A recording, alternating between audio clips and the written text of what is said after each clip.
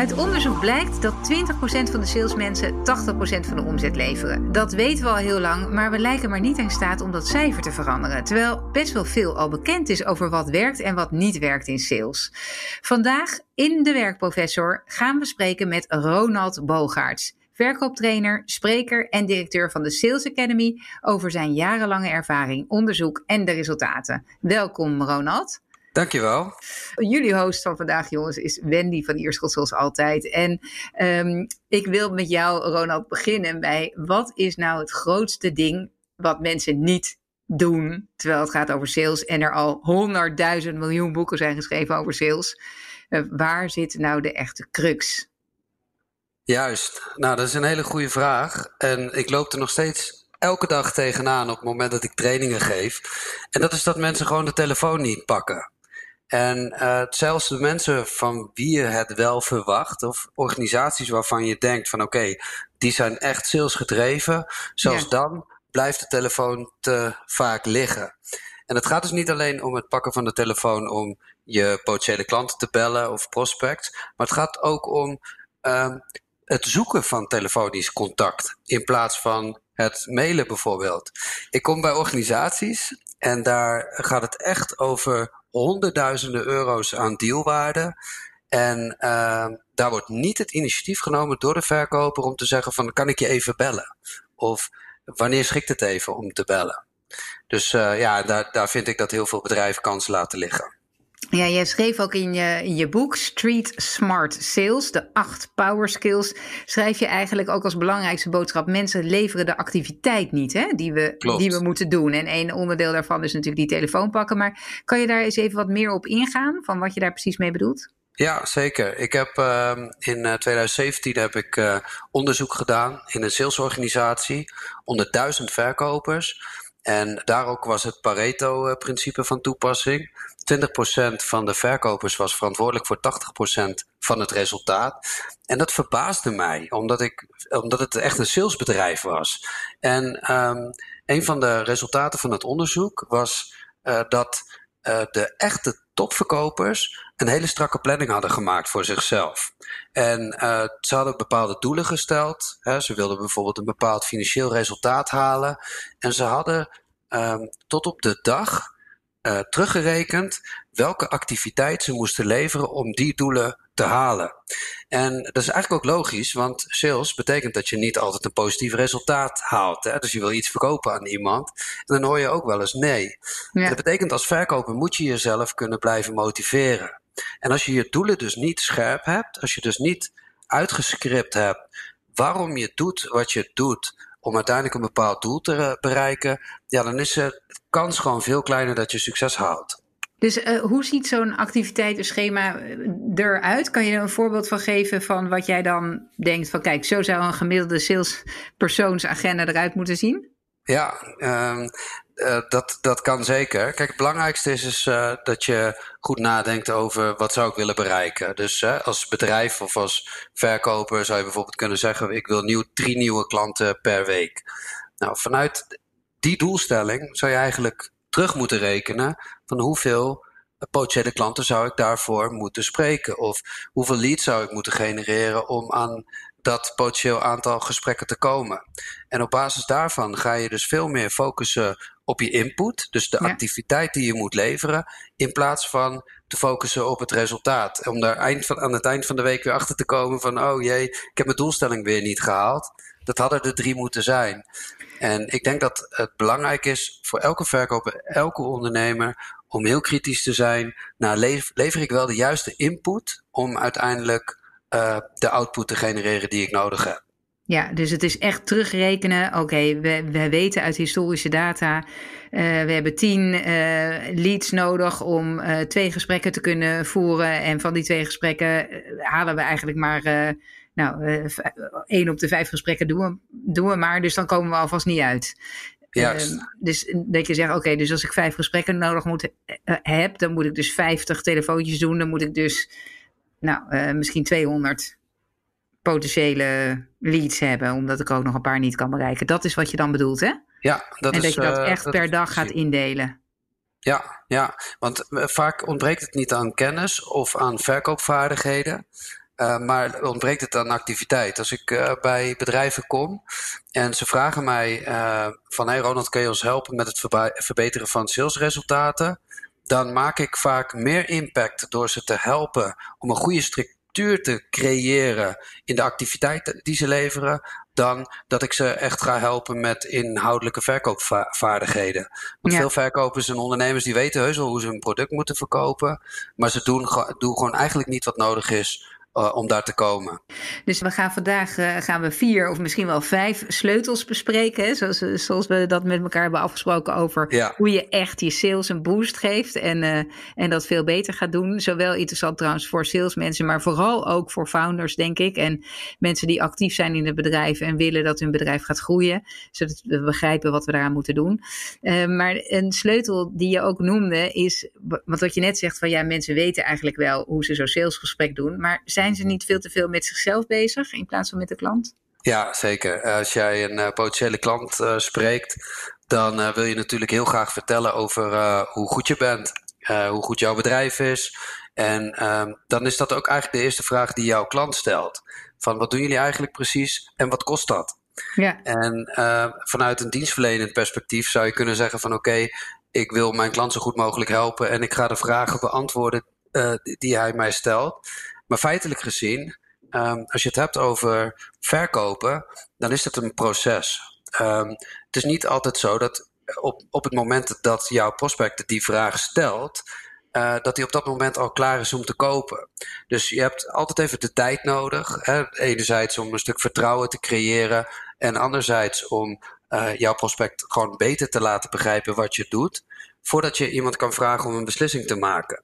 En als je het verkoopgesprek zeg maar in 2 delen hakt, dan zeg ik altijd het eerste deel, dat is het stuk waarin je nog niet hebt verteld wat je te bieden hebt en wat het kost. En het tweede gedeelte, dat is waarin je de informatie geeft waar iemand naar op zoek is.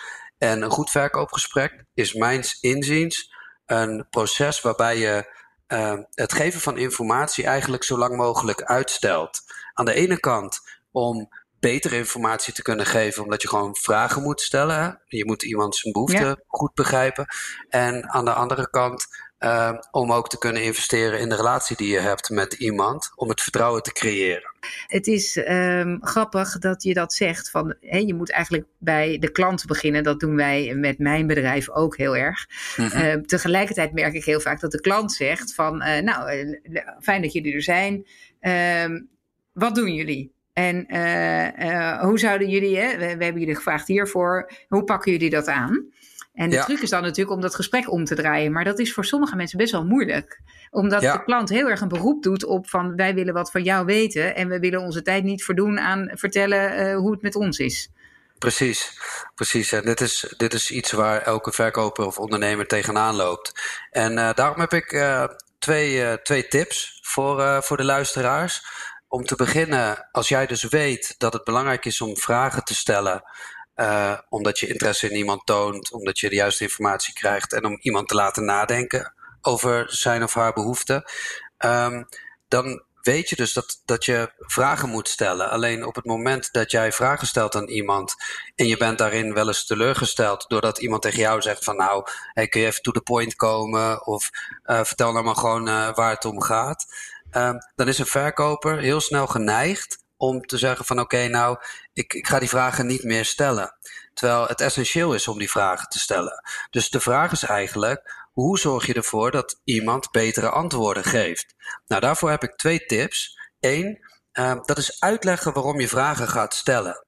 Dus stel voor dat ik verkoop software. Iemand komt bij mij en die zegt, wat kost dat per maand per gebruiker? Dan is het heel makkelijk voor mij om te zeggen wat het kost. Maar wat ik ook zou kunnen zeggen is van dat hangt er vanaf. Ja? Ik wil u een aanbod doen wat zo goed mogelijk aansluit op uw wensen. Om die reden ga ik een aantal vragen stellen om goed uw situatie in kaart te brengen. En op basis daarvan krijgt u van mij het beste aanbod voor de beste prijs. Vindt u dat goed? Nou, op het moment dat je dat doet, dan, en jouw prospect zegt, dat is goed, dan heb je voor jezelf de weg vrijgemaakt om veel vragen te gaan stellen. En jouw prospect weet ook op dat moment dat het belangrijk is om goede antwoorden te geven. Nou, we weten ook allemaal, dus dat is de eerste tip. Dus uitleggen waarom je vragen gaat stellen. En tip 2 is, we weten allemaal het verschil tussen een gesloten en een open en een meerkeuzevraag. We weten allemaal dat we open vragen moeten stellen. Maar ook binnen het stellen van open vragen kan je ook de vraag op verschillende manieren stellen. Stel dat ik jou een open vraag stel en ik vraag, wat doet u precies? Dan is dat een vrij een open vraag, hè, waar ik eigenlijk de vraag stel vanuit mij als bedrijf, terwijl het misschien slimmer is om een vraag wat persoonlijker te maken. Dus zou je mij iets meer kunnen vertellen over? Of waar ik eigenlijk wel benieuwd naar ben, is of wat ik wil. Oh, wat leuk dat je dat doet. Oh, ik vind het wel interessant om daar wat meer over te weten. Ja. Nou, wat ik doe in dit voorbeeld, ik maak een vraag heel persoonlijk. Ik stel hem vanuit mezelf, in plaats van dat ik hem stel vanuit het bedrijf, waardoor het makkelijker wordt voor mijn gesprekspartner om die vraag aan mij te beantwoorden, zonder dat hij daar het gevoel heeft dat daar een soort van commercieel belang achter schuil gaat. Ja, precies. Ja, dus je probeert echt in gesprek te gaan zoals je ook in gesprek zou gaan als je in de kroeg zit of een andere plek zit. Dat je het echt vanuit jezelf zegt. En dan met die streep, hè, die je zei van eigenlijk deel ik het gesprek in tweeën. Dus je wil aan de ene kant het begin van het gesprek wil je zoveel mogelijk te hebben over de klant. En daarna wil je pas komen tot verkoop. Ik heb ooit een keer bedacht van ik ga pas over prijzen beginnen, want het valt me op dat heel veel klanten helemaal niet beginnen over prijs. Dus dat ik eigenlijk zelf het idee heb, ik moet iets zeggen over de prijs, maar dat heel vaak klanten dat bij ons in ieder geval niet zo vragen. Nee. Maar dat ik daar pas wat over ga zeggen, of over een vervolggesprek, op het moment dat ik bij wijze van spreken al bijna wegga. Dus in de deuropening nog even zeggen van, joh, hoe zullen we verder gaan? Wat wil je? Wil je dat ik je verder bel of niet? Hoe zie jij dat? Wat is de beste manier om toch naar een soort closing te gaan of een vervolg? Ja. Nou, dat is een hele goede vraag. Praten over prijs. In de meeste gevallen zou je het praten over geld eigenlijk zo lang mogelijk moeten uitstellen. Al denk ik dat als het echt gaat om consultative selling, dus als jij bijvoorbeeld een product verkoopt waarbij jij een langer sales traject hebt, waarbij er meerdere beïnvloeders aanwezig zijn, of dat het echt gaat om hele grote bedragen, dan is het belangrijk om in je inventarisatie de prijs al bespreekbaar te maken. Ja. Maar dat doe je dan niet door het te vertellen, maar waar je dan op zoek gaat, is eigenlijk de money ballparks. Dus wat is iemand zijn verwachting ten aanzien van de prijs? Of wat is het budget ongeveer om goed te kunnen bepalen van, stel dat jouw product kost €50 en zijn budget is 10. Ja, dan weet je al dat je niet heel veel tijd en energie in die klant hoeft te investeren als dat budget niet meer zou kunnen worden voor een beter aanbod. Dus het praten over geld aan zich, daar is niks mis mee in een inventarisatie. Juist ook om het concreet te maken, om de juiste verwachting te creëren. Maar voordat je zelf je prijs gaat noemen, wat het daadwerkelijk gaat kosten, dat zou ik zo lang mogelijk uitstellen. Want eigenlijk geef je dan op dat moment alles weg. En iemand heeft op dat moment gekregen waar hij naar op zoek is. En op het moment dat iemand dan afhaakt, dan is de nieuwsgierigheid ook weg. Ja. Dus dan heb je eigenlijk weinig invloed meer. Dus aan de ene kant moeten we wel weten wat een beetje de verwachting is aan de andere kant van de tafel. En aan de andere kant moeten we zelf denken, we moeten eerst alle vinkjes in jouw hoofd hebben afgevinkt voordat wij met onze prijs gaan komen. Precies. Ja. Oké. Nou, we hebben 2 sleutels genoemd. Hè? We hebben het gehad over mensen moeten de activiteit leveren die nodig is. En echt een activiteitenschema maken en zich daar ook aan houden. Het tweede is, we zijn bezig veel te veel met onszelf en minder met de klant. Maar dat betekent vooral dat we de klant vragen willen stellen die persoonlijk zijn. En wat ik ook altijd vind is dat je op basis daarvan je product ook op een andere manier kan verkopen. Dus dat je niet je standaard praatje hebt, maar dat je ook heel erg kan inzoomen op die klant. Zeker. Maar goed, dat kan toevallig dan in de business waar ik in zit. En dat zal in een heleboel andere businesses helemaal niet kunnen. Wat is voor jouw gevoel, want we moeten het nog even hebben over kwalificeren, van kwalificeren naar kwantificeren. We gaan nog iets vertellen over storytelling en over doelen stellen. Wat is voor jou als je zegt, oké, we hebben die activiteit gaan we leveren. We doen dat salesgesprek op een goede manier waarin we vragen gaan stellen. Wat is voor jou de belangrijkste volgende stap?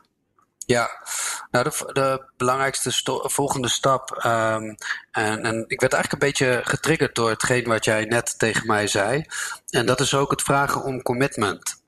Wat ik vaak in de praktijk terugkrijg is dat een verkoper een offerte gaat nabellen en vervolgens niks meer hoort van die prospect. En dat heeft alles te maken met de mate van urgentie die je in het gesprek gecreëerd hebt. En op het moment dat jij commitment gaat vragen aan iemand om met jouw zaken te doen en er is geen urgentie in het gesprek, dan kan het zijn dat iemand onvoldoende de drang voelt om weer met jou in gesprek te gaan. Ja. Dus op het moment dat je urgentie creëert, kan het zijn op basis van jouw agenda en je zegt van nou, ik wil je graag opvolgen, want ik wil zo snel mogelijk de deal met jou maken. Maar op het moment dat je in je inventarisatie ook daar vragen over stelt, van hey, wat is eigenlijk jullie planning? Wanneer willen jullie het in place hebben? Of wanneer willen jullie daarmee starten? En wat is de urgentie daarvan? Dan ben je dus veel beter in staat om iemand te herinneren aan zijn eigen planning dan op het moment dat je iemand het gevoel geeft dat jij per se iets aan iemand wil verkopen. En de volgende stap, dat heb je net heel goed al benoemd, dat is van kwalificeren naar kwantificeren. Vorige week heb ik een training gegeven bij een IT-bedrijf. En daar hebben we het gehad over het meetbaar maken van bepaalde behoeftes. En het interessante is, als je vraagt aan een gemiddelde verkoper, waar loopt een deal nou op mis? Dan zullen ze heel vaak zeggen, ja, ze vinden het te duur. Nou, we hebben het net gehad over praten over geld. Hè? Dus eigenlijk had je dat van tevoren natuurlijk al moeten weten als je daar een goede inschatting van had gemaakt samen.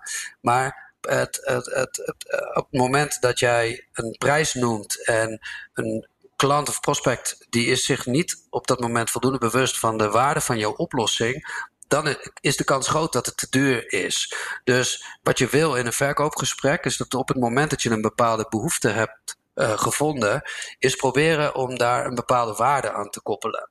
En dat noem je ook wel het kwantificeren van het probleem. Dus iemand die zegt bijvoorbeeld, ik wil graag een betere klanttevredenheid hebben.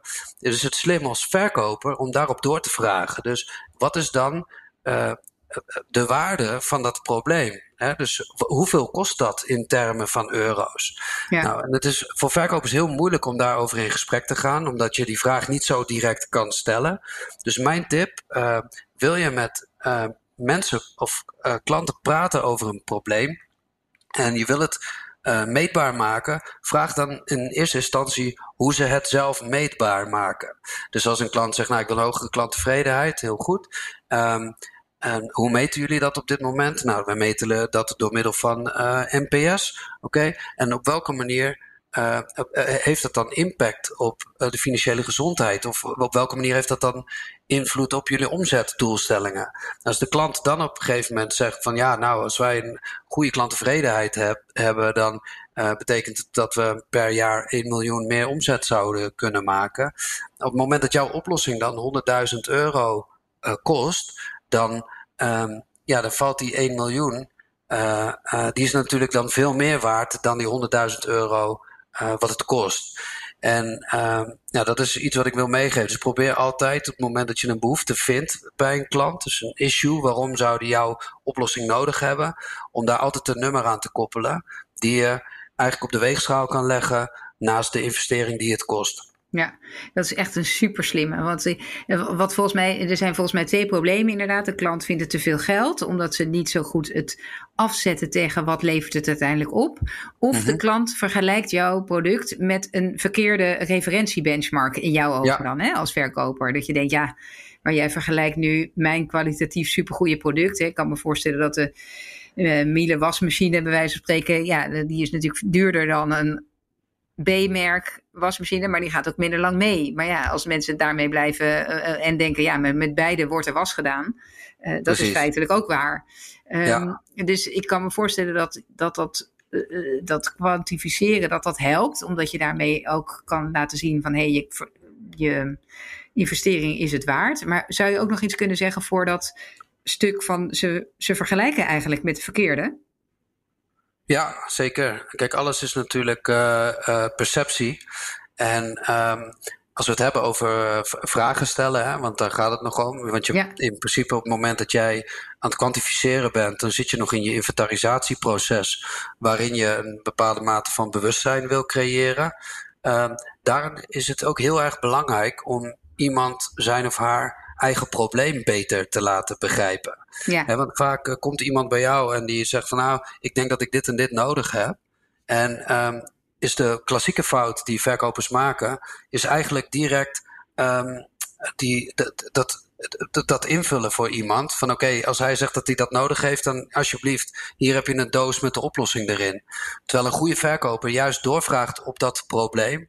Juist om een klant te helpen zijn eigen probleem beter te begrijpen. Daar een nummer aan te koppelen.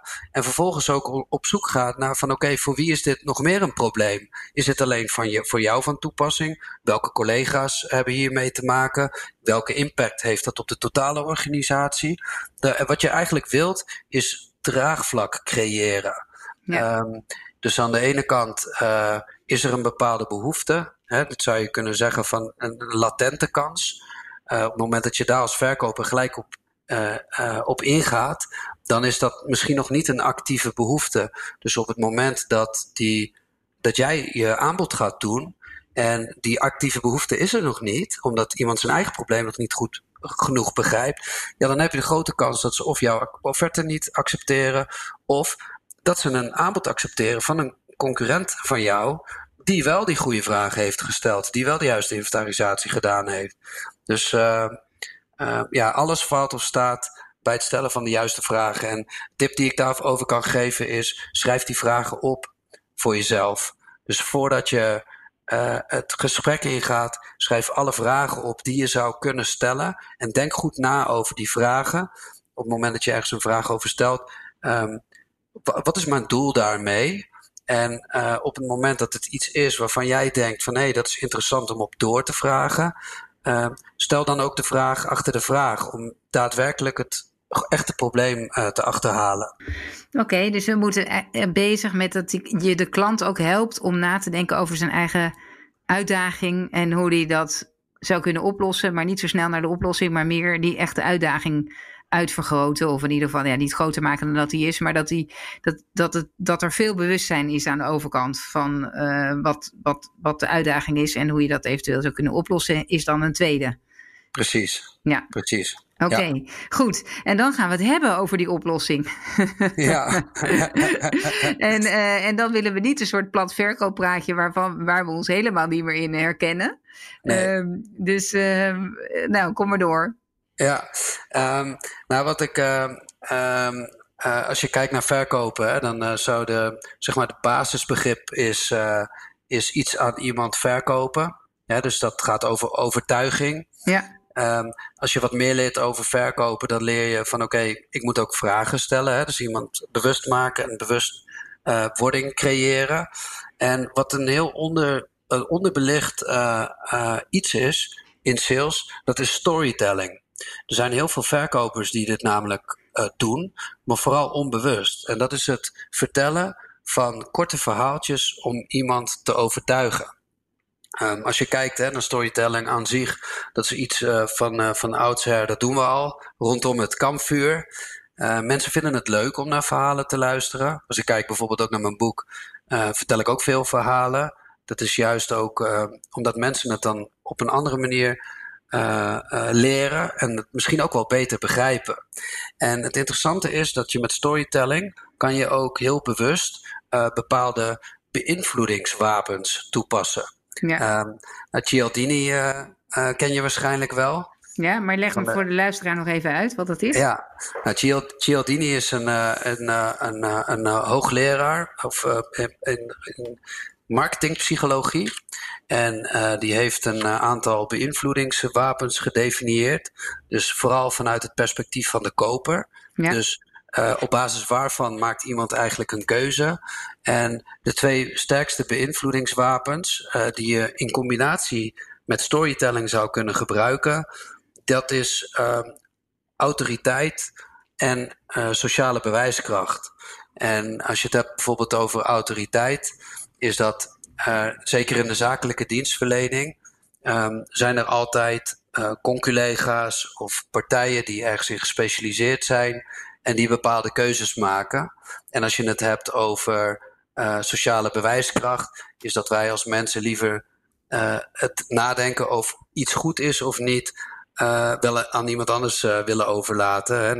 Als je bijvoorbeeld kijkt naar de kracht van reviews of als iemand anders zegt dat het goed is, dat je dat dan makkelijker volgt. En op die manier zou je storytelling dus ook kunnen toepassen in verkoopgesprekken. Dus in plaats van dat jij tegen iemand zegt van ik zeg tegen jou dat het goed is, zou je voorbeelden kunnen gebruiken van een collega-bedrijf die doet het ook op deze manier en dit is de toepassing die hij doet. Of stel dat ik noem een voorbeeld bijvoorbeeld van een notaris. Stel dat je met een notaris in gesprek bent en je weet dat hij kritische vragen gaat stellen over de voorwaarden, dan kan het interessant zijn om te vertellen dat je ook veel advocatenkantoren hebt die ook al kritisch hebben gekeken naar de voorwaarden. Nou, op die manier, door middel van het vertellen van een verhaal, heb je dus invloed op een onbewuste checklist die mensen in hun hoofd hebben. Ja, dus als je kijkt naar de psychologie achter verkopen, je hebt aan de ene kant natuurlijk het rationele brein die vooral heel feitelijk kijkt naar bepaalde waardes. Je hebt het emotionele brein dat meer kijkt naar het gevoel. En rationeel gezien heb je natuurlijk een checklist van voldoet iemand aan bepaalde waarden, dan is het makkelijker voor mij om te accepteren dat het ook daadwerkelijk een goed aanbod is. Ja. Ik vergelijk het altijd met je zit in een kamer samen met een potentiële klant. De klant die heeft 10 deuren waar die naar buiten kan lopen op het moment dat jij een aanbod doet. En wat jij kan doen door middel van storytelling is eigenlijk de deurtjes sluiten zonder dat jij het hebt gezegd waarom iemand het zou moeten vinden op een bepaalde manier, maar juist door een verhaal te vertellen waardoor anderen het op een bepaalde manier doen. Dan komt er een onbewust vinkje op de checklist waardoor een klant makkelijker de keuze kan maken van dan is het wel goed. Ja. Dus wij moeten hun beïnvloeden. Wij moeten gaan afronden, Ronald, met deze podcast. Ja. Dus ik vind het super boeiend. Ik zou nog veel langer naar je willen luisteren. En vooral die vinkjes is een goede om rekening mee te houden van wat zijn eigenlijk de vinkjes van onze klanten en wat zouden zij dan willen afvinken en inderdaad daar verhalen over vertellen zonder dat je specifiek bezig bent hun uit te vragen en daar antwoord op te geven. Hele mooie podcast vond ik het. We hebben het gehad over mensen de activiteit laten leveren, veel bezig zijn met de klant en pas later met onszelf en ons product verkopen. Kwantificeren voor de klant. Hè. Wat kost dit probleem nou eigenlijk of deze uitdaging? Het gebruik maken van storytelling en helemaal in het begin heb je het ook gehad over het belang van doelen stellen. Dat we helder zijn met wat we willen bereiken en daar dan ook die activiteit tegenaan zetten. Ronald, heel veel dank voor verschijnen in deze podcast. Voor onze luisteraars, mocht je input hebben of ideeën, mail me op wendy@vpeople.com. En ik hoor jullie graag volgende keer. Like deze podcast en volgende week maandag staat er weer een nieuwe online. Dank jullie wel voor het luisteren.